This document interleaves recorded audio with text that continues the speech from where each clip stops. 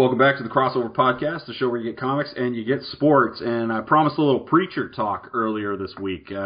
Show's about 6-7 episodes deep now, and we are finally going to get to talking about it. And today with me is Kevin Miller. How's it going, Kevin? Hey, not too bad, you?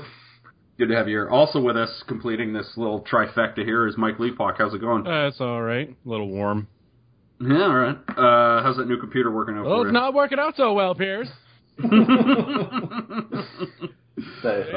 time you build a computer and get it work to go together smoothly and work the first time is the day you should also buy some lottery tickets. Oh my god, I know. I actually had to buy the case today because I got all the guts online and had them shipped here, but it was going to be like an extra $30 just for shipping the case. It's like, whatever, I'll buy one from Canada Computer. So I went there and I got it today, and then normally lugging the thing around wouldn't be so bad, except it was like 1,000 fucking degrees.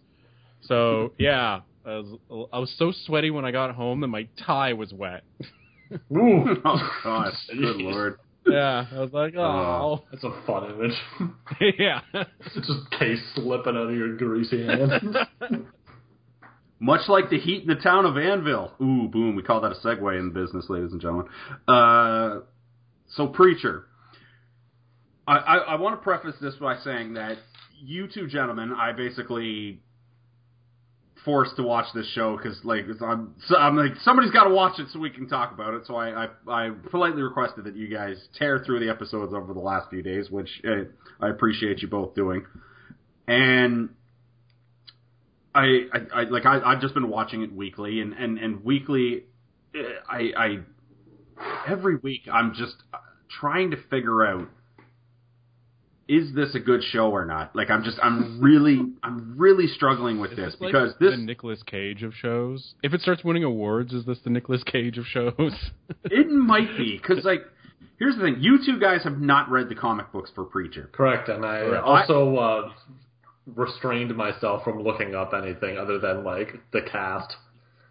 Okay, and I have, but I will say that I read it a decade ago, so it's not fresh in the dome piece. So if I start quoting stuff, I could be slightly off, but I'm pretty sure I've got the gist of it. Fine. We're talking about a show here, not the comic.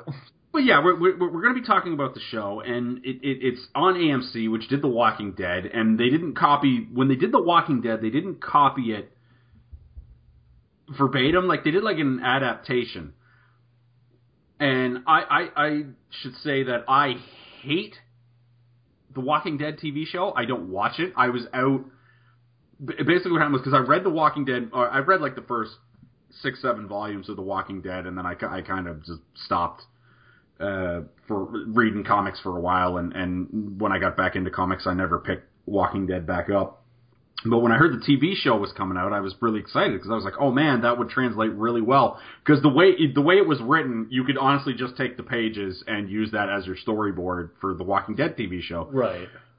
Which they kind of did for the first 5, because I think the first season of The Walking Dead was 6 episodes. So they kind of had used classic AMC. Yeah, they used the first thing kind of verbatim. They added a couple characters here and there, but it was a pretty cool adaptation for the first season until they got to that 6th episode where they were in some sort of bunker in Atlanta. That wasn't very good. That was one of the worst season finales you'll ever see in the history of television. And then they veered away from the comics in the 2nd season, and the characters just became annoying to me, and I could not for the life of me want to stay with The Walking Dead. Mostly because they weren't acting the way you would act if you were in the apocalypse, because every episode was pretty much, we need to go somewhere, but it's super dangerous. Well, we need supplies. Well, let's go there anyway, even though we might be killed, which you wouldn't do in real life. You would be like, let's come up with a plan B. Yeah, well, I mean, the thing people generally like to gloss over when they have their zombie apocalypse fantasies is that it's mostly just about picking the most comfortable way to die. Pretty much, yeah. And the thing that for some reason they never do it in, whenever they do a zombie TV show or a zombie movie, zombies don't exist. They exist in that universe. No one's ever heard of a zombie before. Yeah, no one ever sits down and goes, it's a fucking zombie, right? I found myself, I only made it through the first season of The Walking Dead, And by the end of it, I was by the middle of it, I was actively rooting for the zombies. Yeah, every time they got someone, I was like, yeah. Because there was a certain point. There was a certain point in the Walking Dead where every character was the annoying one, and it just it wasn't good. And then they got to that farm in season 2, and I turned it off halfway through season 2. And then some of my other nerd buddies who kept watching were like, "Oh, you got to pop back in on season 3 because they're introducing Michonne, and Michonne was one of the better characters in the comic. She was the samurai chick that would walk with zombies that she had, she'd slice the jaws and the arms and stuff off, and she would chain them to her and walk with them chained so that none of the other zombies would bother her. And it was like, ooh, that'll be cool. And then they brought her in, and I was just like, this still isn't very good. And then I was just like, nope, not considering with Walking Dead. And I'm having the exact same internal dilemma right now with Preacher. So I would like to ask you, and let's start with Mike Leapock, as someone who has never read the Preacher comic book, do you know what's going on in this show? And do you care about the characters that do you care what happens to the particular characters that you have met so far in the first 6-7 episodes? Well, let's see. Do I know what's going on? Absolutely not. Even when they explain something, I'm just like, what? The first episode, I literally was just like, what the fuck is happening? 10 times. The entire first episode, I was like, what the hell? Now that I've seen 6, it's like, all right, well, some stuff is coming together, but it's like, I don't know, it's also silly. Yeah. And then, of course, there's still a lot of stuff where it's just, it seems like with a lot of the stuff, they're being vague just for the sake of being vague. They're not building good, there's a lot of, what the fuck is going on, and it's just because they're purposely leaving out information, not generating legitimate mysteries, why Gene tried to kill himself. They never brought that up. And, stuff like that. And it's just like, yeah, they wouldn't talk about that one time, but whatever. They brought that up in episode 7, I thought. The most recent episode. Oh, they mentioned, oh, okay. Yeah, they mentioned it. They vaguely mentioned it in the most recent episode, and they did change what they did, because that's another thing that's so weird about Preacher, because knowing the comic book, because the comic book is extremely violent. It's one of the more violent comic books that has ever been done, and it was stylized in such a way that the extreme violence was so comedic, right? It was kind of like Tarantino, in that scene when the bride is fighting the crazy 88 and she's just slicing dudes' arms off, and the guy's like, and blood spraying everywhere. Along similar roads, Pierce, can I ask you when the comic started? Because I'm getting a very late 80s, early 90s sort of McFarlane vibe from this. Oh yeah. It was. I believe it started 95-ish. It is very, because it's done by Garth Ennis, right? And Garth Ennis, who has tremendous runs in DC but both DC and Marvel. This was his baby. Okay, so it's not unreasonable that he was a Spawn fan. No, but Spawn is a whole other beast, because Spawn could have only existed in the 90s. It ran from 95 to 2000. Fair enough. I'm not an expert on Spawn either, but I'm getting that sort of vibe. Yeah, it had that 90s anti-hero feel to it. But I mean, it was Garth Ennis' baby, and Garth Ennis has always been a guy who likes the violence, because he had a really good run, and I don't like this particular Marvel character, and I've said it on this podcast before, but he did the Punisher. He did the Punisher War Journal, I think. I think that was the run he did, and that was really good, because that was about him having the PTSD from being in Vietnam and stuff like that, which they bled into. Spoiler alert, Leapock, because I know you haven't seen season 2 of Daredevil yet, but they do basically the Garth Ennis Punisher in season 2 of Daredevil, but I won't give away the actual stuff. And I mean, it was so violent, and I knew that they weren't, and they got away with some of the violence in this show, because the thing that I think has been keeping everyone's interest through this Preacher show is when they actually do the action sequences, they're quite spectacular. It's just really, I think actually, remember, there's a second half to your question. Do I care about the characters? Almost exclusively no. Oddly enough, one of the only characters I care about is Cassidy. And I think one of those reasons is because he had the best introduction. Yeah, when he was just fighting those guys on the plane. Where he killed like 10 guys who were pulling axes and spears out of nowhere, and then he jumped. We had no idea what was happening in that scene. No, I know. That was one of the moments where I was just like, "Wait, did I just miss something?" Like, did I fall asleep for half of this episode? I was out doing something else at the same time. Like, I don't know what, but I looked down for like a second, and then I looked back up, and then all of a sudden there were axes, and I'm like, weren't they just on a plane? And I was watching it with Liz, and she's like, "Yeah, no, they're still there," and she's like, "I don't know what's happening." Yeah, and that's the thing that I think is the fundamental problem with this show, is that I've read the comic books, so I can, like, this is the thing that's perplexed me. Like I said, I've read the comic books. I can fill in the blanks mentally, because I know the gist of what's going on in this, because having read it. But as two people who have not read the comic books, I'm sitting there thinking, if you haven't read the comic books and you're trying to get into the show, you've got to be fucking confused as to everything that's going on. Yeah, like, but literally everything. It's so much so that I feel like they just do that on purpose, which is kind of frustrating. It reminds me of like the middle of kind of the middle seasons of Lost, when they really had no idea what they were doing. Example. Thanks. Yeah. It's the middle. There's a reason I never watched Lost, and I think this is why they're bringing up random like question upon question without actually really answering something, and when they do, it's just kind of like off to the side, like, oh yeah, also this. Whereas for 3 episodes, you're like, oh wow, they're purposely leaving it out. It must be a really big deal, and then it's just like, oh yeah, I'm like a vampire. And you're like, every scene raises like 6 more questions, and at the end of every episode, maybe they'll answer one of them, and it's like, god damn it, just not enough is happening in this show for me. Yeah.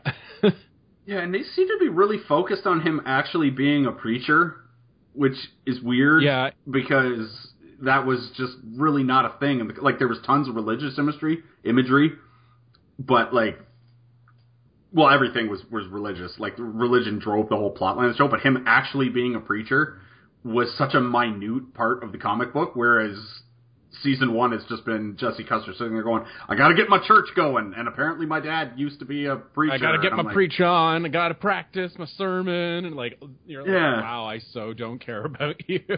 Exactly. Well, it's like, we can see where that would be a character motivation, but I don't need to see, like, you know, in this most recent episode, or I think the sixth one, like, you know, 3 of the main characters setting up chairs for 5 minutes. Yeah. Like, okay, we get it. I'll say this, though, because I've been kind of duking on this show so far. I'll say the problems I have with this show have nothing, I cannot stress this enough, have nothing, Nathan, nada, to do with the performances in this show, which are fucking fantastic across the board, I think. Like, everybody is on point. Everybody is fantastic with what they've been given to do. They are all slaying it, especially Ruth Negga. Yeah, especially Ruth Negga. It's just, unfortunately, the stuff that they've been given to do a lot of the times fucking blows. Yeah, I was going to say that too, is like, you can strongly buy that they are playing their characters insofar as we understand what those characters are supposed to be, which unfortunately we don't have a great picture of yet, but I mean, we get I mean, at least, you know, you were saying right before we started recording, like, this is only going to be a 10-episode season, so I mean, it feels extremely slow-paced for 10 episodes. Yeah. I mean, even more so than, like, a slow-up season of Game of Thrones. Yeah. But, I mean, yeah, we're getting great performances, but, I mean, I don't know who these characters are well enough to even judge that all the way. You know what I mean? And, like, I feel like this is a prequel season. Yeah, and, like, the Saint of Killers sequences with the cowboy in the past must have been, I can't even imagine how fucking confusing that must have been. Yeah, there have been, like, I think 2 of those so far, and I have no idea, like, I've given over probably 15 minutes of it so far. And that's far too many minutes for what context I have for that. If you haven't read the comic book, like, I can't even understand, like you guys haven't read the comic book, so when those were going on, you must have been like, why is this happening? What did you why call are we it? watching? Saint of Killers? Yeah, that's what he is. He's the Saint of Killers. Okay. Is the Graham McTavish, who, by the way, looks fucking awesome as distinctive killers. But basically, in the comic book, and this will be like a spoiler alert, and I guess I should have said spoiler alert up top for Preacher, but we were reviewing it, so... But hey, guess what? You haven't missed much. Yeah, exactly, yeah. Tell me what the plot has been so far, I dare you. Exactly, right? Basically, in the comic books, so Genesis takes over, much like in the comic book, Genesis enters Jesse Custer's body, and then gives him this... Yeah, and then gives him this power, and then him and Cassidy go on a... It basically turns into this weird buddy cop movie, because he randomly bumps into Cassidy, and they're just like, I'm sick of this town, let's go on an adventure, and they leave the town of Anvil and go on a... just this incredibly weird... Thelma and Louise meets Supernatural. Yeah, a little bit. We're going to get our dads and Paula, and we're going to tour around the Midwest killing demons and fighting angels. Yeah, because it's just... That sounds way more interesting than him working on a sermon for 8 hours. Hey, you should watch Supernatural, my man. There's like 11 seasons. Dig in. It's my mind, because like we're sitting here, because like them going on the road with Tulip is so much more, and just because basically they do because it's it's very Western stylized. So, and what better Western plot is there than the stranger who moseys into town, realizes the town is fucked up, and then fixes what's fucked up about the town. Yep. And like every Western. Yeah, the mysterious stranger, and except there was 3 of them, and one was a guy who had the voice of God, one was a badass sharpshooting woman, and the other was a fucking Irish vampire who swore all the time. Whereas the thing is, it doesn't really work for the stranger thing with the other 2, because they were born and raised there. Mm-hmm. So it's like, really, the stranger who's going to fix everything is the Irish vampire. And that's, I think, why the only reason I care about him. It's just so... He's the wild card in this. Yeah, it's just so fucking... Because, like, they're sitting here in this town, and he's still trying to, he's like, I'm trying to get my church going and stuff, and it's just like, good lord, leave this town. Like, all of the cool stuff that happened in this show never happened in Anvil. What's my real question in all of this is, who thought it was a good idea to give him that job in the first place? And how did he get it? Was there not an interim pastor for the last, 15 years? Yes, I don't know. I just assumed he's the only guy who asked for the job, right? Like, yeah, but it seems like okay, so this was his dad's church, right? So it's like he inherited it, but his dad died when he was a little kid. He owns the land, which they have established. So did he kick the old pastor out? Or maybe it just... The church is really shitty looking, though, so maybe there just wasn't a pastor for, I don't know, the 15, 20... It probably would have been longer than that, because, Jesse Custer's probably in his mid-30s, right? So it's probably, 20, 25 years before he came back and was like, all right, let's do it.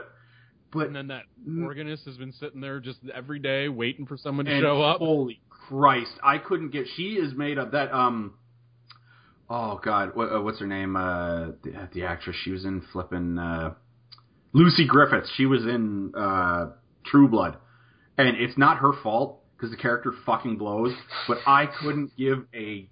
anytime she's on screen, I'm just like... Because you haven't seen episode 7 yet, Miller, but episode 7... I have. Leapock, sorry. Miller saw it. There's this scene in episode 7 where there's 4 people sitting at a table, and it's Custer, Tulip, Jesse, and then Lucy Griffith's character, whose name I don't even fucking remember. Together at last.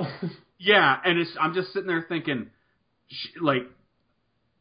And then eventually Jesse pisses off Cassidy and Tulip, and they leave, and then it's just him and her, and she says something to him, and I'm just like, you don't even belong in the scene! Like, what are you doing here? It's just like, and anytime she's in, they have belonged in that scene. That scene shouldn't have happened. But they have, a thing where it's like, she's sleeping with the guy who plays the mayor, and it's just like, I don't give a fuck. It's like, what are you doing? Like, let's spend more time with Quinn Cannon, and just... Man, I don't get the inclusion of that character one iota. It seems like they're setting it up to be like this will they, won't weird. They? Well, yeah, it's not even the will they, won't they, but it's love quadrangle. Yeah, we want the love triangle with Tulip and Jesse, and but it's like you already have Cassidy for that, and it's like, what are you doing? It's just. Oh, man, the writing in this series. Well, and Mike's right on the money when he says that Cassidy feels like the guy who's doing anything, whereas everyone else just feels like they're living out their daily or weekly lives. Yeah, and it fucking blows, right? I came here looking for a comic, and I mean, there's a little bit of vampire mayhem thrown in there, and occasionally some angel stuff, and that's been it. Like, that's probably been a total of, 30 minutes of on-screen stuff over the last 7 episodes. Some of the silly comic stuff, though, is phenomenally well done. Like, the fight scene. That is the best stuff, yes. Like, there was the opening for, I think, the 6th episode where they were just beating the hell out of each other ad nauseum in that hotel room. Yeah, and they kept dying. It was phenomenal. And that was probably the best scene in the entire series so far. Yeah. And it pans out through the hole in the wall, and the woman is dead on the other side of it, too. Mm-hmm. Stylistically, it's the way they're shooting it is very pretty and a little Breaking Bad-esque in the way they decide to frame an image and stuff like that. It's yeah, absolutely. It's good. So I don't want to. It's just like I said, just some of the stuff they write on the show just fucking blows. I can't even. Well, that's just it. There's some good stuff. There's some not great stuff, but overall, it just feels so bland. Yeah, exactly. Very bland. Like bland's a great word for it because they basically. You get cool stuff like that plane sequence in episode 1, the fun sequence in episode 1 as well, where Tulip told those kids, like, hey, hide in the cellar, and then you just heard, a bunch of stuff happening, and then, it was a way for AMC to save a bit of money, but then she came out, but then the kids came out, and there was, a helicopter blown up in the front yard. Oh, yeah, I just love the wide shot of, her driving through the cornfield, it's just, from, 100 feet above, just winding through, making a big ass shape. Yeah, that was, a lot of that stuff is so good. When you get to those scenes, it's great. It's just right now you have to sit through a lot of bullshit. We got cool scenes with all the characters in the first episode, and that's basically, there have been a couple cool scenes since, but, again, maybe 2 or 3 over the next 6 episodes. Yeah, and, the church fight scene with it's honestly, basically, if it's not a fight scene, it's pretty much been bullshit in this show, because the scene when they were in the church with the chainsaw and stuff, that was a lot of fun. Half the fight scenes were in the first episode. And the first episode by itself wasn't strong enough to get me definitely on board. That wasn't even enough. Mm-hmm. We didn't get a good understanding of what was happening then, and we still haven't really got it. So I was trying to explain what the Saint of Killers was, because the Saint of Killers basically he's basically the angel of death, right? And it's supposed to be kind of a Clint Eastwoody, man with no name style. I don't take any bullshit. Roll in the town. Except that one scene where he took all sorts of bullshit. Yeah, well, that's the thing. We're seeing him when he was alive, which is weird. Which is weird because we didn't even get his story until after the Preacher run was over, because then the Preacher run was so popular that they were like, well, let's do the Saint of let's do 10 issues telling the Saint of Killer's origin, right? Which was one of those things where I'm like, who cares, right? It's just, you have a badass guy, just have him be badass. He doesn't need he just didn't need a background, right? It was just what I made up in my head was more interesting than actually telling me what happened. I see. That's one of those things, right? And basically, he was you don't see him until I think the 2nd or 3rd volume, because Jesse and the trio go on their walkabout basically, and then they start messing stuff up so badly that God's like, I gotta put a stop to this, and God sends down his angel of death, which is the Saint of Killers, and he's just this, like I said, Clint Eastwoody cowboy who rolls into town and just murders everything on his way to trying to track down Genesis and Jesse. And if you haven't read the comic book, those sequences make no fucking sense. And episode 3, I would assume if they didn't do the thing where they flashed up the thing and said 1819 or whatever it was in that Preacher style lettering, I don't even think you would think you were watching the same show, right? You'd be like, yeah, with that really, really overly dramatic music when he's just rolling into town and then sits down and doesn't drink, and it's like, oh my god. The thing is the entire time I've been thinking, well, there's got to be some sort of big payoff for this, right? Yeah, it's going to tie in somehow at the end of the season. Somehow going to tie in, and now that I know that it's literally just the background of a character we haven't met yet, I'm like, that's bullshit. Yeah. How is this not a bigger deal? That's one of those things where I'm like, well, I know who this fucking guy is, but if you haven't watched the show, you'd be like, what is this bullshit? 98% of your audience doesn't. Yeah, I'm like, why are you spending your time? Oh my god, it's just stuff. You know what it makes me realize, Pierce? Like 7 years after the fact, is that if in the Watchmen movie, if they had done all the comic stuff, like that pirate story, yeah, that would have right, been completely out of place too. Like we kind of were griping about it at the time because we were like, oh, that was cool, but it was cool for us. No, it doesn't fit. It doesn't fit in at all. It's you know, I understand that decision completely now. Well, because they also changed it where, like, they changed a bunch the ending too, right? Now that said, what they did with the beginning of Watchmen, where they took Alan Moore's genius story and then adapted it to that opening sequence where he was adding like changing. Yeah, because it's alternate universe stuff, right? Exactly, and the comedian was the second gunman on the grassy knoll and stuff like that. It's just like, oh man, like all of that stuff was fucking brilliant, right? And you really haven't got anything quite like that in Preacher TV show. Zack Snyder's best movie. Probably. Well, Dawn of the Dead remake was probably his best movie, but that's neither here nor there. Guys, I don't know. There's certain things that I wanted to, because the violence when it was on AMC, like Preacher, it would have been better if HBO picked the show up because they could have done the violence, but also all of the extremely over-the-top sexual stuff that Preacher features, but you can't do that on AMC. For instance, they're not going to do... They're trying to find a way, because the Odin Quincannon character, and Jackie Earle Haley is fantastic as that character. He's the bald dude. Yep. Yeah, the bald dude who owns the meatpacking plant. His thing is... And that was another thing where Odin Quincannon ran like a different town. I think the town was called Salvation, if I remember properly in the comic books. So it was one of those things where they moseyed into his town, and he, ran this meat packing plant, and it was kind of a baron. Yeah, it was. Well, it was like how Sweetums in. Yeah, exactly. Yeah. It was like Sweetums in friggin' Bobby Newport. Parks and Rec. Parks and Rec. Thank you, Lee Buck. Glad somebody remembered the name of the TV show. All right. Where she tried to talk bad about Sweetums, and they were like, you can't talk bad about Sweetums because Sweetums owns the company that owns the paper. Yeah, they own the paper. When they were running for city council, they're like, okay, but if I lose, I'm going to take the company out of the city. Yeah, and they employ half the town, so. Exactly, and that's the town of Salvation and Quincannon meat packing plant. FlexCorp. Exactly, yeah. Luthor built half of Metropolis, exactly.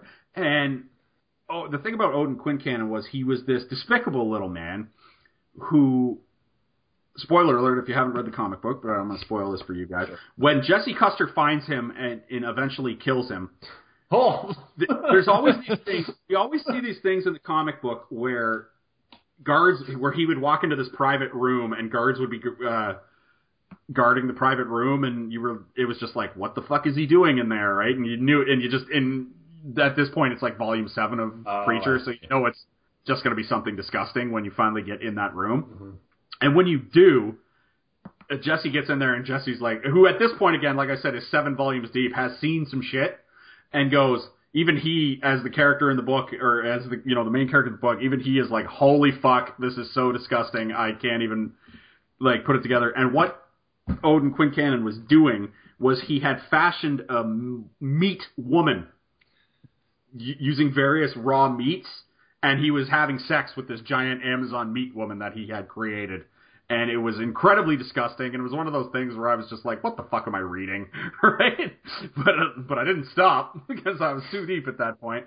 And then Jesse Custer kills him, and so... Pierce learned about a new fetish that day. Exactly. He's never been able to forget it. And I learned something deep and terrible about myself.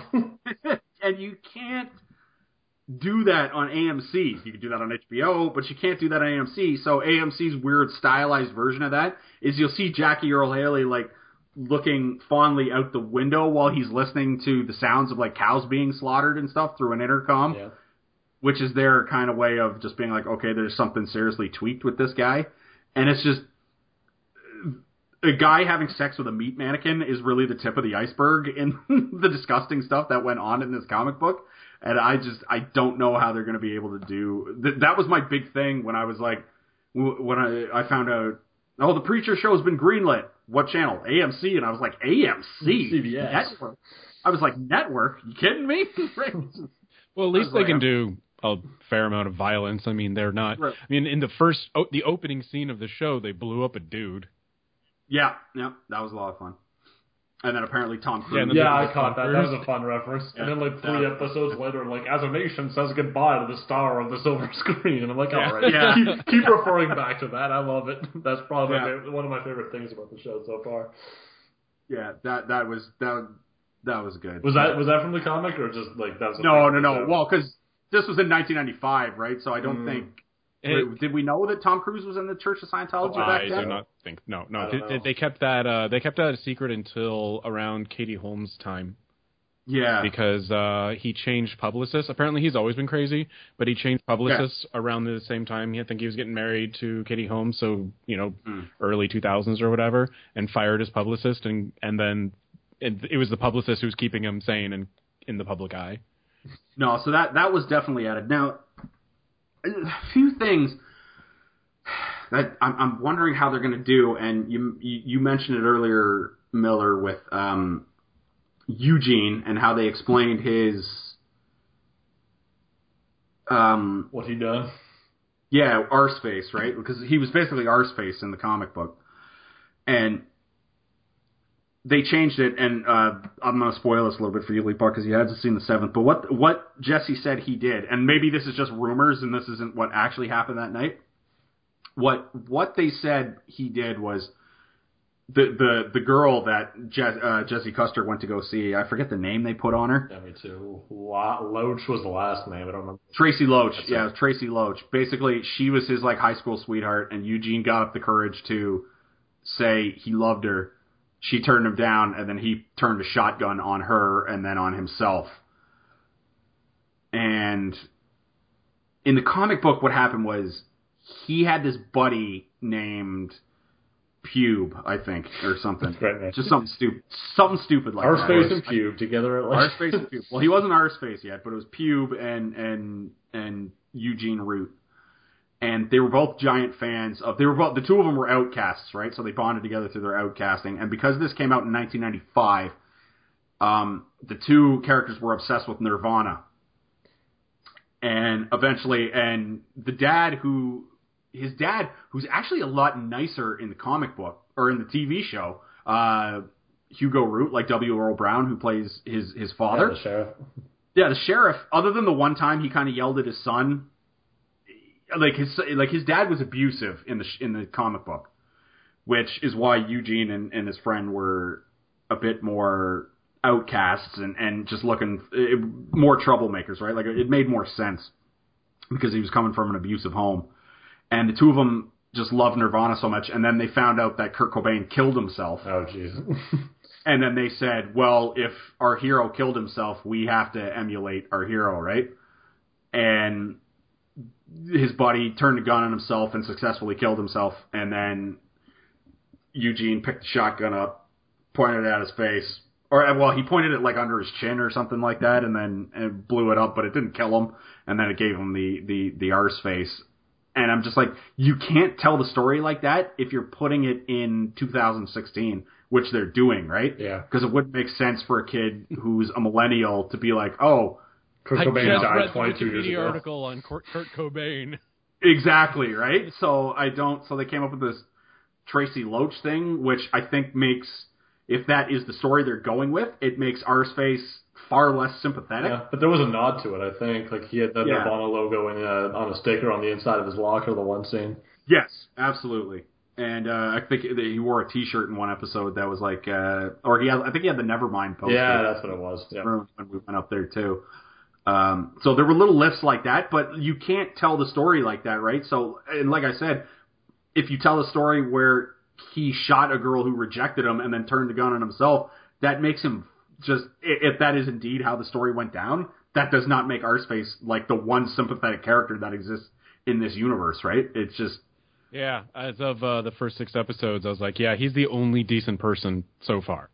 Yeah, who's not a piece of shit human being, right? Then we find out that maybe he is. Yeah. Maybe he's the worst of everybody, right? And it was just so... Not a great shot, though, because he killed no one in that.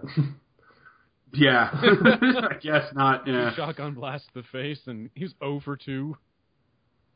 What do you guys think of the two angel characters that they have walking around? Because those are made up characters as well. I think they're playing the part well of people who don't know how to be people. Yeah. Yeah, they're pretty entertaining. I mean, It's pretty funny when they die. Yeah. The best one, of course, was when they... Well, okay, so there was the scene in the hotel room where they both died over and over and over again. And then there's one where they're all decked out with, like, body armor and machine guns, and then Cassie just comes out of nowhere with this magically silent van that no one could hear in the middle of the field. That's you wouldn't hear that thing going or you can't blame Preacher for that. That's just a thing in movies and TV. For some reason, you cannot hear a vehicle until it's on screen in TV and movies. That's just not even because they did it in. Well, they do it in fucking everything, but they also did it in The Dark Knight Rises, right? When they had Batman trapped in the alleyway, and then all of a sudden it was like, boom, and he flew away in the bat or whatever it was. Yeah, and it was like, oh my god, you didn't hear him powering that up. That's a trope that they subverted on The Office of all things. Really? Yeah, there was the scene when Andy and Dwight find out that they've both been sleeping with Angela. They like have a duel. And Andy shows up late, like, Dwight's like, oh, he wussed out, but he's just, like, driving up slowly behind Dwight in his Prius. And Oscar's like, you see, the Prius, under 5 miles an hour, is completely silent. He deserves to win. He just crushes Dwight's legs. Oh, good Lord. Yeah, that's just a weird thing in movie and TVs, is you never hear a vehicle until it's actually on the screen, right? Because that's why people are always like, because just in movies in general, people get run over, and it's like, really, dude, you didn't hear the roar of the engine like a block away? Yeah, people don't have a great understanding of the Doppler effect. No, it's just a thing. It's super convenient. Yeah, it's a weird thing we've chosen to accept with movies and TV. Well, I mean, it was played to great. I laughed. Oh yeah. But like Leapfrog brings up a good point that it was just in that, like, this one was particularly egregious because it was at night in the middle of a desert. Yeah, where there'd be a huge amount of echo. And presumably no sound to mask it whatsoever. Exactly. Right? Oh, man. The Donnie character that they made up for this show, I can't believe we spent more than the first episode with that character. Which one's Donnie? Donnie's the guy who got his arm broke in the first episode. Oh, my God, yes. Why... He was a total pilot. He was a total pilot character. Well, yeah, and he's like this big bully that we're all like, supposed to dislike, and he is completely dislikable at all moments. Mm-hmm. And then every once in a while they have these weird, like, redeeming scenes. It's like, are you trying to add depth to this guy, but he's still just a dick? Well, I think they're just using him as a device to kind of tie it all together because he's the one who kind of realized that, I don't know if it was the most recent episode or the second last episode that, Jesse had put the whammy on Kincannon. Yeah. Like, he was the guy who was just kind of talking there. He's like, oh, what did he say to you? What did he say to you? Because he said this stuff to me. Like, he's kind of acting as our surrogate to kind of help put things together. Which is weird because, like I said, this Donnie character, he was a pilot character at most. Like, he shows up, he's the villain of just the pilot that the main character has to overcome by the end of the episode, and then does when he broke his arm, but when you do that, you never see that character again, right? Like, he was a pilot bad guy. Or if you do, he's just like kind of scuttles away, like, oh no, because at that point, in the TV tropes and thematically and stuff, he should be essentially Biff, right? Like, you beat him, he's done, ta-da, he's off somewhere else. Exactly, but now it's like, he had that scene where he was, like, talking to his son, and he's like, I'm not really hurting your mom, it's just adults are complicated. And then his wife did the thing where she was like, you gotta get your manhood back, or whatever, and I'm just like, who the fuck, I don't care about you two, why are we spending time with these two characters? It's just like, oh my god, yeah, it was so weird to me, because it was just like, he is a pilot villain, you see him in that episode, that's it, and it's just to establish that our main character could fight and is a badass. And then you never see that guy again, or if you do, he's just basically the joke. That was also an excellent scene, by the way. The bar fight scene. I loved the little smirk that he had during the entire time. Like, he looked so relaxed. Like, it was like, that's the smile of a person who's, like, sitting on a beach. Like drinking a cool, just in having his a cool drink, just being like, that's nice. Our boy Howard Stark.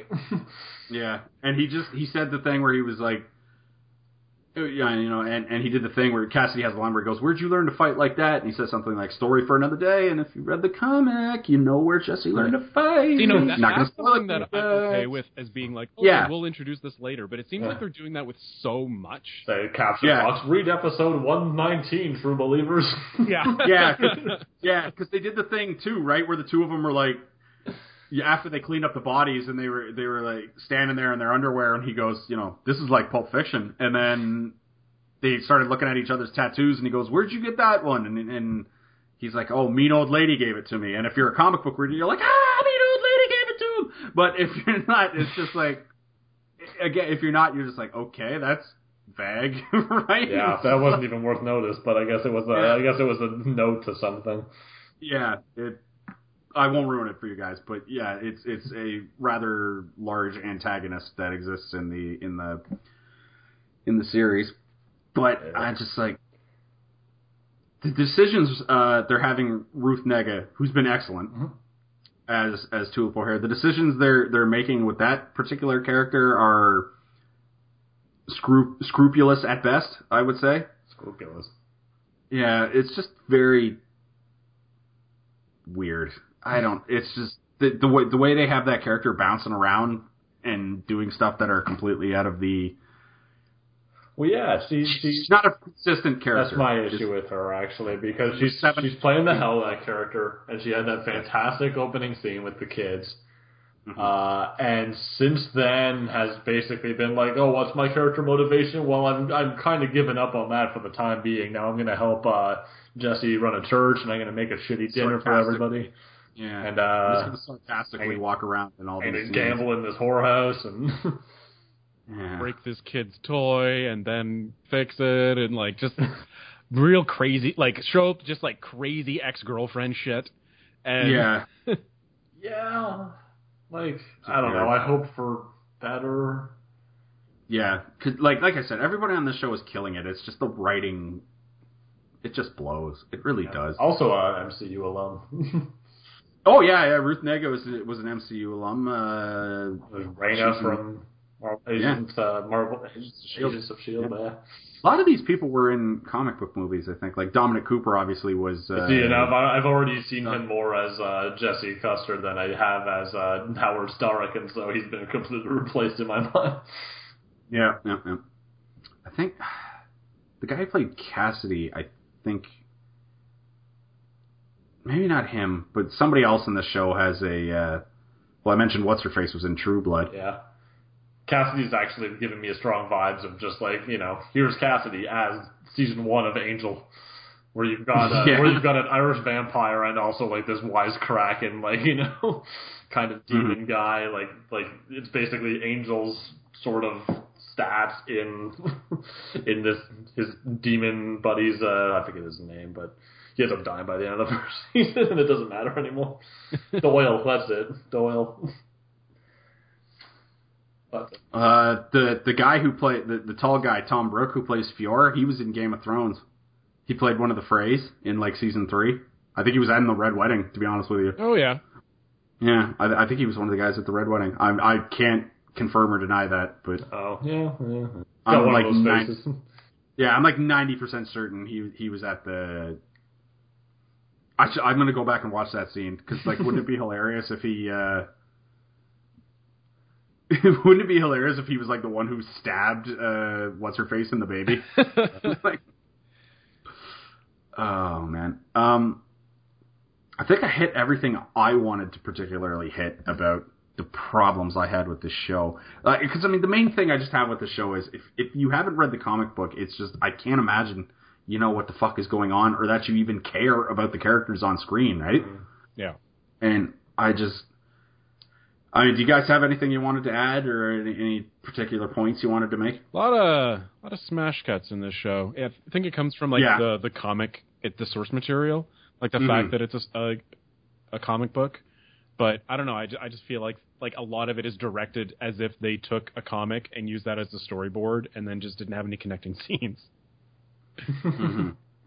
Yeah, I have no ties to this show, honestly. Like, this is going to be one of those things where you say there's 10 episodes this season, so I'll probably now forget about it until you ask me if I finish it, and I'll go, oh yeah. And I'll, like, on a Sunday afternoon watch the last 3 episodes and be like, and then forget about it by the time season 2 comes around. It's overall, like, the thing is, it's funny because it's... Like, it's decent, but it's super forgettable. Yeah, well, there's clearly someone really good behind it, because he occasionally has some really great scenes, but other stuff is just boring. Like, yes. I find myself watching the show sometimes I'm just like, no. It's kind of a matter of finding those needles in the haystack, unfortunately. I get not following the comic book to a T, because it doesn't all translate, especially when you're updating it for a 20 years later type of deal. But I will say, if they want me to always have to adapt these things. Yeah, if you want me to continue watching through season 2, I'm gonna need a little bit more. I need them to follow the comic books a little bit more. Like, I'm not saying they need to tear from the headlines, but I'm gonna need more. Do something good from the comics, maybe? Like, yeah, exactly. Because like they're not really, because Jesse Custer spent very little time actually trying to be a preacher in the comic book, whereas this show has decided to take up most of the time. Yeah, and I mean, looking at what the previews are for like the next episode, I imagine things might be coming to an end there for him. It looks like stuff are going to blow up. Yeah, it looks like a lot of stuff's going to blow up in episode 8 there. I will say sure, that. and imagine that, much the way any season kind of has to end, it's going to be destroying what they've set up and kind of pushing the characters on a new path, for better or for worse. Because they're setting up meeting his family members, or his quote-unquote family members, which, if you've read the comic book, are some of the best and most reviled characters in the history of the show, or in the history of the comic. And if we spend an entire 10 episodes with them next season, it could make for a really good... That made for a fantastic arc in the comic book. That's all I'm going to say. And if that's... It seems like that's their intention to do in season... It seems like they're heading in that direction for season 2. The way I just worry that the season's going to end kind of anticlimactically, because it really hasn't been building that much of a climax. Yeah, exactly. It's not there are a few tensions that we see, right? We can kind of see like some of quadrangle stuff that we don't care that much, and it's not super important even to the characters, it seems. Like there's especially kind of since two of the people in that love quadrangle don't really know that they're in it or care that they are. Exactly. We've got this only recently sort of tension between Jesse and Kincannon. Yes. I mean, Donnie apparently is going to be doing something, I'm guessing. Probably we're going to see... sitting there making models. That was fucking weird. I didn't get that scene one iota. It's just they randomly needed a reason for Jesse and Kincannon to be bonding. So they were just like, what if they were making models? And it was like, I don't know. Just... Yeah. A lot of things in the back of people's minds. It just seems like it's trying to build to something, but we don't care that much because nothing has been built yet. And at this point in the season, it might be too late, but I guess I'm excited to see what happens in these last few episodes. Like, I'll finish out this season. I don't know if I'm going to be watching it like day and date like I would Game of Thrones, but I'll finish this season. I don't know that I'm going to watch the next one. They have to impress me still. It hasn't happened yet. Yeah, it certainly doesn't feel like we're driving to a conclusion with Preacher this season. Exactly. Right? Like we're not heading towards something. And if it's an anticlimactic season finale, then I'm probably done. You know what I'm afraid of is that it's going to be like a huge cliffhanger kind of season finale. And if it's like that, then I'm like, I don't care enough. And I would consider that an anticlimax too, because it's like, but wait, what about this other thing? See you in a year, suckers. And it's like, okay, you don't really have me on the hook, though. You didn't earn that. Yeah. See you in a year, or not. Like, or not. I don't care. Don't forget about us, please. Oh, wait, I kind of want to know what happens. I guess I'd have to look it up on Wikipedia. Yeah. I don't think they do that. What I could see them doing is they could end whatever they're doing right now again, and whatever they're doing right now, I say that because I have no idea what the hell they're doing right now in the show. And so let's say everything kind of resolves for season 1, credits roll, and then you have like an after credit scene where like a beam of light comes down from, the sky, hits the ground, and then Graham McTavish is there as the Saint of Killers, but we know he's in modern times, and he just kind of like dusts off his coat and starts walking in a direction. That would be the only...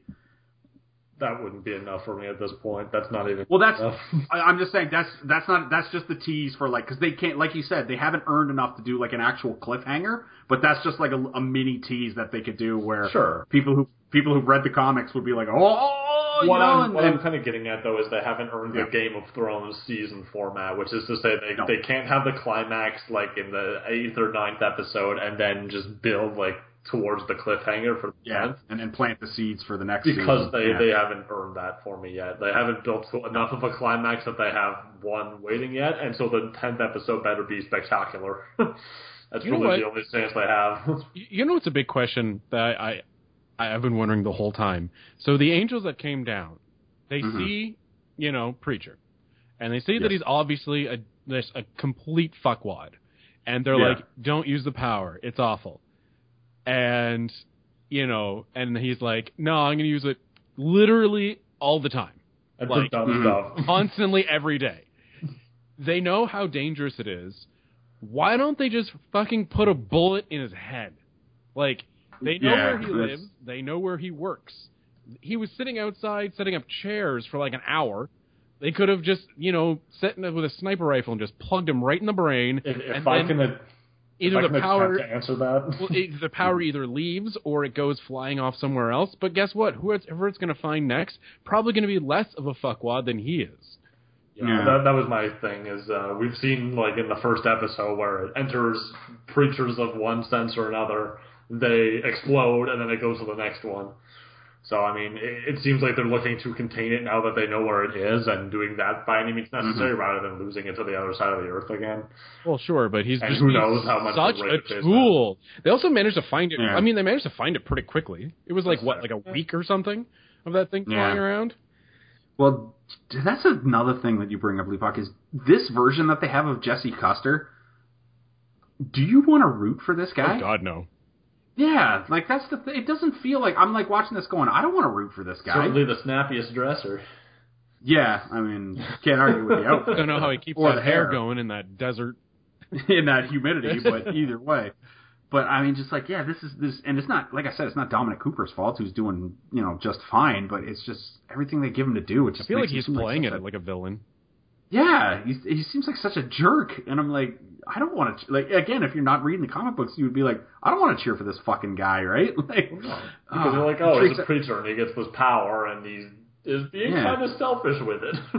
And that's, in the comic books, he would never use it this frequently, frivolously. Yeah, either, like both words, frequently or frivolously. He would pick his spots to use it, and sometimes he would use it to comedic effect, but that's neither here nor there. But it wasn't just like, like it seems like he's doing foot.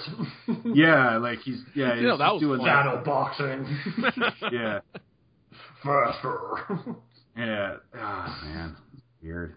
Very weird. Like you don't like the fact that you don't want to cheer for Jesse Custer. I think is a tragedy, and it's just a travesty of large proportions. And it just speaks to this. It's honestly it's very poorly written. It's very poorly written. Cassidy has no motivation as far as I've been able to tell, and Tulip is the only one that I kind of want to see. Awesome more, and was awesome at the beginning, and I'm kind of disappointed that she hasn't continued to be awesome. Yeah, because she's the one I'm cheering for most now, and that's not really saying a hell of a lot. No, and then you have a bunch of other people that honestly you just can't give a fuck about, and it would be weird if Kelly Leak from Bad News Bears had sex with a meat mannequin. I don't think I could ever like people throw the phrase "raping my childhood" around, but that might actually be like if I see Kelly Leak from Bad News Bears like having sex with a meat mannequin, I don't know. Yeah, it's like a political cartoon. All we have to do is take a screen cap of that and then impact font over the meat monster, right? My childhood. I think the show is way too boring for meat mannequin. That would be a hell of a stage for that. It can't be like it just can't come out of nowhere. Like you can't throw that into any show. No. And like it can't be like, next on Friends, Yeah. Cross Joey. Yeah. Go to a commercial break and have hey kids, fruit by the foot. Well, you gotta have like the context for that, and there's nothing like that. So. All I can see is if they do because he's been listening to those tapes of cows being slaughtered. All I can see is him getting frustrated and going into the slaughterhouse himself and breaking cows' necks with his bare hands, doing that sort of grim shit, but not as bad as fucking a meat man. Yeah. Not quite that far, but definitely that we can see this guy's got sort of this twisted side that he kind of keeps at bay with this tape, but picks up a hammer and just starts going to town. Yeah, exactly. Because we've seen him kill without remorse a couple times. Yeah, and they didn't earn that scene, and that's another thing. They vaguely established this thing with this outside group trying to. Yeah, by the city. Yeah, that you don't get Donnie again, a character who shouldn't have existed past episode 1, mentioned to him once, and then this mayor character who is basically your weird exposition character mentioned it to him a second time, and then he shot those people in the chest, and it was what the and it was kind of cool because you didn't see that coming in that scene where he was just going to pull out a shotgun and start blasting everybody in the room. We figured he'd had a change of heart and was going to be a decent guy for the rest of the show. Because he did swear under the essential voice of God that he was going to serve God, and then went and murdered a bunch of people for selfish reasons. And this is his weird way of, or this is how he perceived serving God, I guess, his is what we're but it was just I'm that was a cool sequence, but it was also just what? Yeah. Something I didn't get to say earlier, and I'm going to bring back around now that we've mentioned Donnie showing up in the show beyond the point that Pierce thinks he has any right to. The one thing I will say about keeping him in the show is that it makes the town feel like it's 100 people most. Yeah. And that no one ever really leaves it. True. Because all the minor characters, you keep seeing them. Mm-hmm. Yeah, that's true. All the same dudes at the whorehouse and stuff like that. Exactly. It makes it feel like everyone knows everyone, and everyone knows everyone. He has this real shitty small town vibe to it because he continues to stick around. Whereas if he kind of disappeared forever, they would either have to explain it, he moved out of town for not really much for a reason, or it's a much bigger town than we gave it credit for. And I think having him on screen every couple episodes reminds us that. Hey, here's this shitty character, and he's still around because no one ever really leaves, and everyone has a terrible life. That's a great reason for keeping him alive, Miller, but I guarantee you not one person Am I apologizing him away? No, I guarantee you not one person in that writer's room could come up with a better reason for that than you just gave. I was going to say, is that apologism? Yeah, a little bit. Other than we paid the fucking guy money, so we have to use him. Right? That's the young Greyjoy strategy. Yeah, that's Season 3 Theon. Yeah, exactly.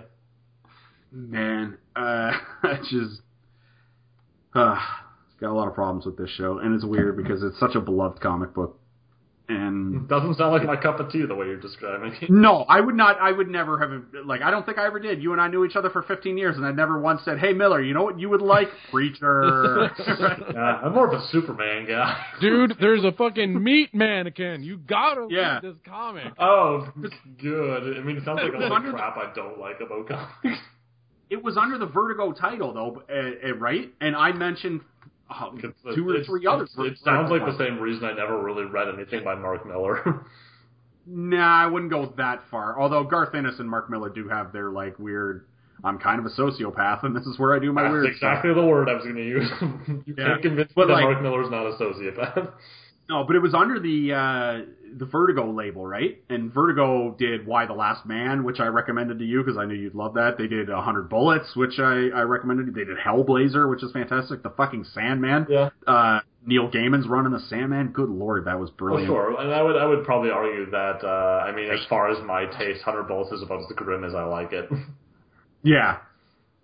And, so that's why I never, because you've never been into the ultra-violent stuff either, right? So that's why I never recommended Preacher to you whatsoever. But, other labels, because Vertigo was the thing where in the 90s it was just we're doing we get all the weird creative guys and they're not Marvel, they're not DC, they're kind of this offshoot like Dark Horse or Image that they can kind of do their own thing and still have a decent audience for it.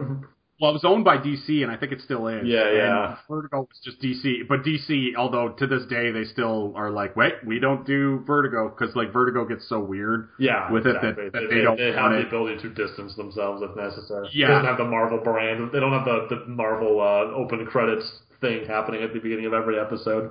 Exactly. And it's Plausible deniability, you could call it.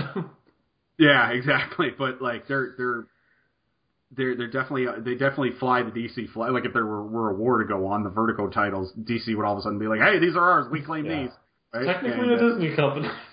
Yeah, because they're basically all the indie comics that they gave a shot to. Right? Yeah, exactly. And when you do it, you end up with brilliance like Hellblazer and Neil Gaiman's Sandman run and Garth Ennis' Preacher, which the comic is brilliant if you enjoy that sort of thing, which I do. And Fables is great. Watchmen, I believe, was under the Vertigo title.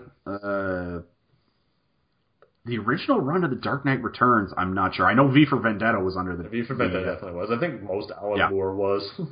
Yeah. And just, so many brilliant titles. Hellblazer being among them. Man, that Neil Gaiman run in Sandman, I should reread that. That's fucking brilliant.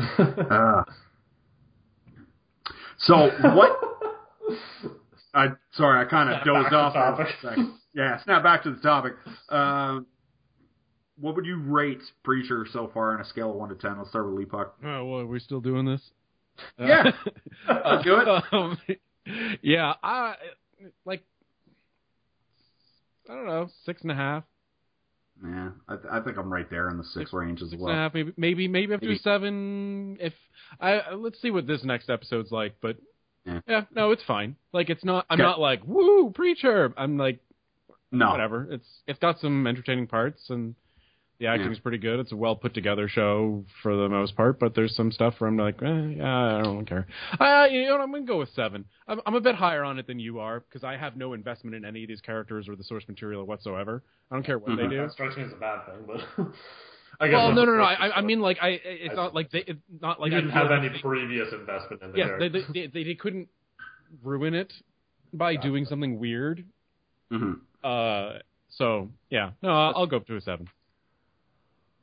I'm going to have to throw out a rating I've never thrown out before, which is this product has not yet been rated. I can't give it a score yet. I need to finish the season, and then I'll decide whether or not I like it, because I'm really just iffy right now. Yeah, can I actually just add a question mark next to my 7? 7? Yeah, 7 with a question mark next to it. I'm at like a 6, maybe a 5.5, I don't know. So I've got like a hyphen. 92%. Yeah. 92% on Rotten Tomatoes right now. Kevin's got a DNC. Fucking kidding me. Yeah. Like, TBD. he's just TBD. Add mine a little random number generator on. Oh, I'm sure I'll be back on the podcast for something Suicide Squad related, and we'll have like a 5-minute conversation at the end of it, being like, "Oh yeah, Preacher ended." Yeah, like, it's a 5-minute conversation. It's like, so what'd you think of Preacher? Oh shit, I forgot to watch it. And that's the end of the episode, everybody. 92% on Rotten Tomatoes. What a fucking joke. Are you kidding me? 92%? Well, you're basically saying this is a perfect television show. The thing is that it's really different. Yeah. Which is good. I'm up for that. It's because it's shot really weird. It actually reminds me a lot of other like movies that are shot like this with like from comic books, like Sin City. Mm-hmm. Yeah. Actually reminds me a lot of Sin City. Which is neat. And it's not something that like TV gets. Whether or not it's good is the question. But I think a lot of people will think different is good, kind of, by default, because they'll just be like, "Wow, this is really weird, and I'm confused. It must be good." Yeah, that was. I had to look it up when you mentioned Sin City because I was like, was Sin City under the Vertigo title? But no, that was Dark Horse. I was like 95% certain it was Dark Horse, and it is. Yeah, I don't know. I'm just hoping, just pick up the pace, Preacher. That's all I'm gonna say. Like, let's get on the treadmill and get shit happening, and spend less episodes left. As far as I can tell, they've wasted 4 already. So yeah, with a lot of nonsense, just a lot of nonsense. See now, okay, it's kind of interesting that you're saying because I thought that episode 7 was going to be a big one. I thought they were really gearing up to something with that church service. No.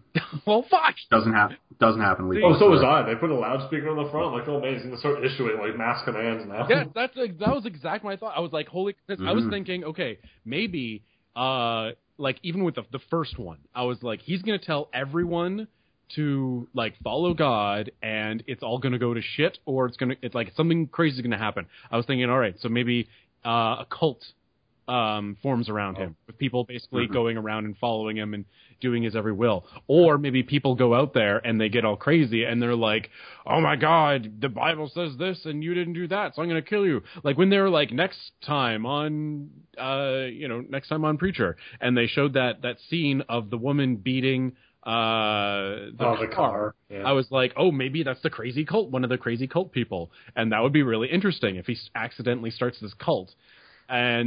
And then he's got the loudspeaker. I'm like, oh, it's happening. Yeah, I thought the same thing. I thought it was literally going to be the road to hell is paved with good intentions, literally. Yes, exactly. Yeah. And then everything that you guys just said sounds to me like you two should be writing for this show. Because in 30 seconds you gave me something I would have much rather seen than what I got in like the last 2 episodes of Preacher. Yeah, I don't think I'm much of a writer. I think I would be a great like writing consultant because I can take someone else's idea and punch it up a little bit. But Mike and I seem to be on the same page for a lot of stuff these days, including that Game of Thrones finale. Maybe it's time we branch out. You guys could be like the Russos. Oh, good. If only.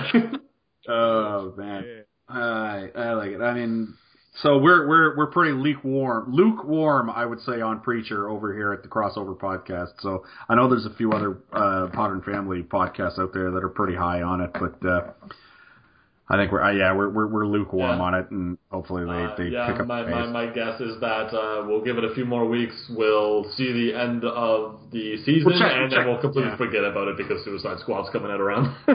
True. Yeah, we'll check back in it. Yeah, when's the finale? Because if the finale is anywhere near August 5th, I might be at that. Okay, it's basically the week before. August long weekend. Yeah.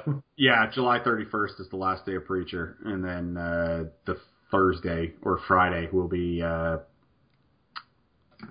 Suicide Squad. So maybe we'll have to record an episode that week. Yeah, maybe we'll check back in on Preacher after Suicide Squad kind of dies down, or right before it does. Which it's interesting that you said Suicide Squad, because next week, this is a little tease.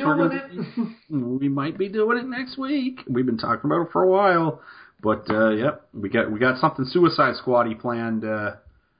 For next week. We're going to jump on that hype train, because that hype train is at full speed right now for this movie. It might be a little too late for the hype train, actually, but that's not going to stop us from trying. I don't think so. The hype train.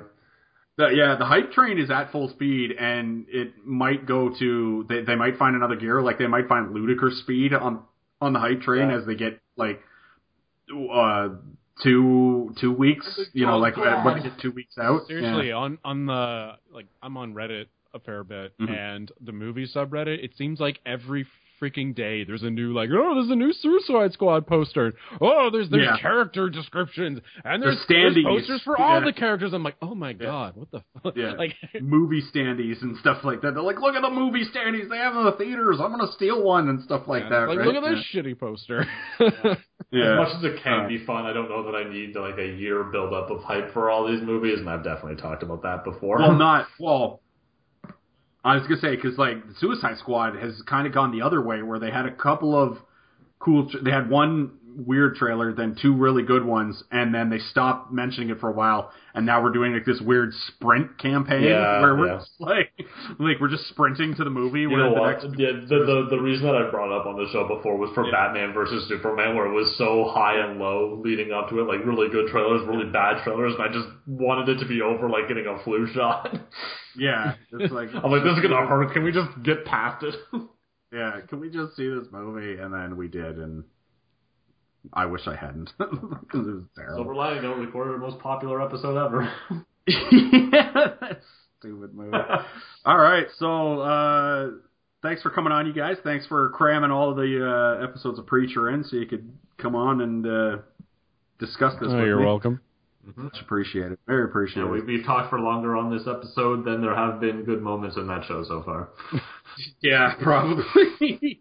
Definitely. Well, what an age we live in where we can get, like, can you imagine if they released this show in, like, 1999 and it was still the same? We'd have just been like, oh my God, it's so good. But now it's a little more, market's a little more saturated, so you got to bring the heat when you do it. And they are not bringing the heat on Preacher, and hopefully they'll pick up the pace. They did like 99. It was all like Matrix effects and shit like that.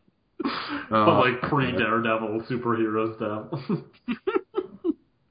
Oh man, Mike Leapock, Kevin Miller, thanks for coming out, you guys. Absolutely. Thanks for having us. Take care, everybody.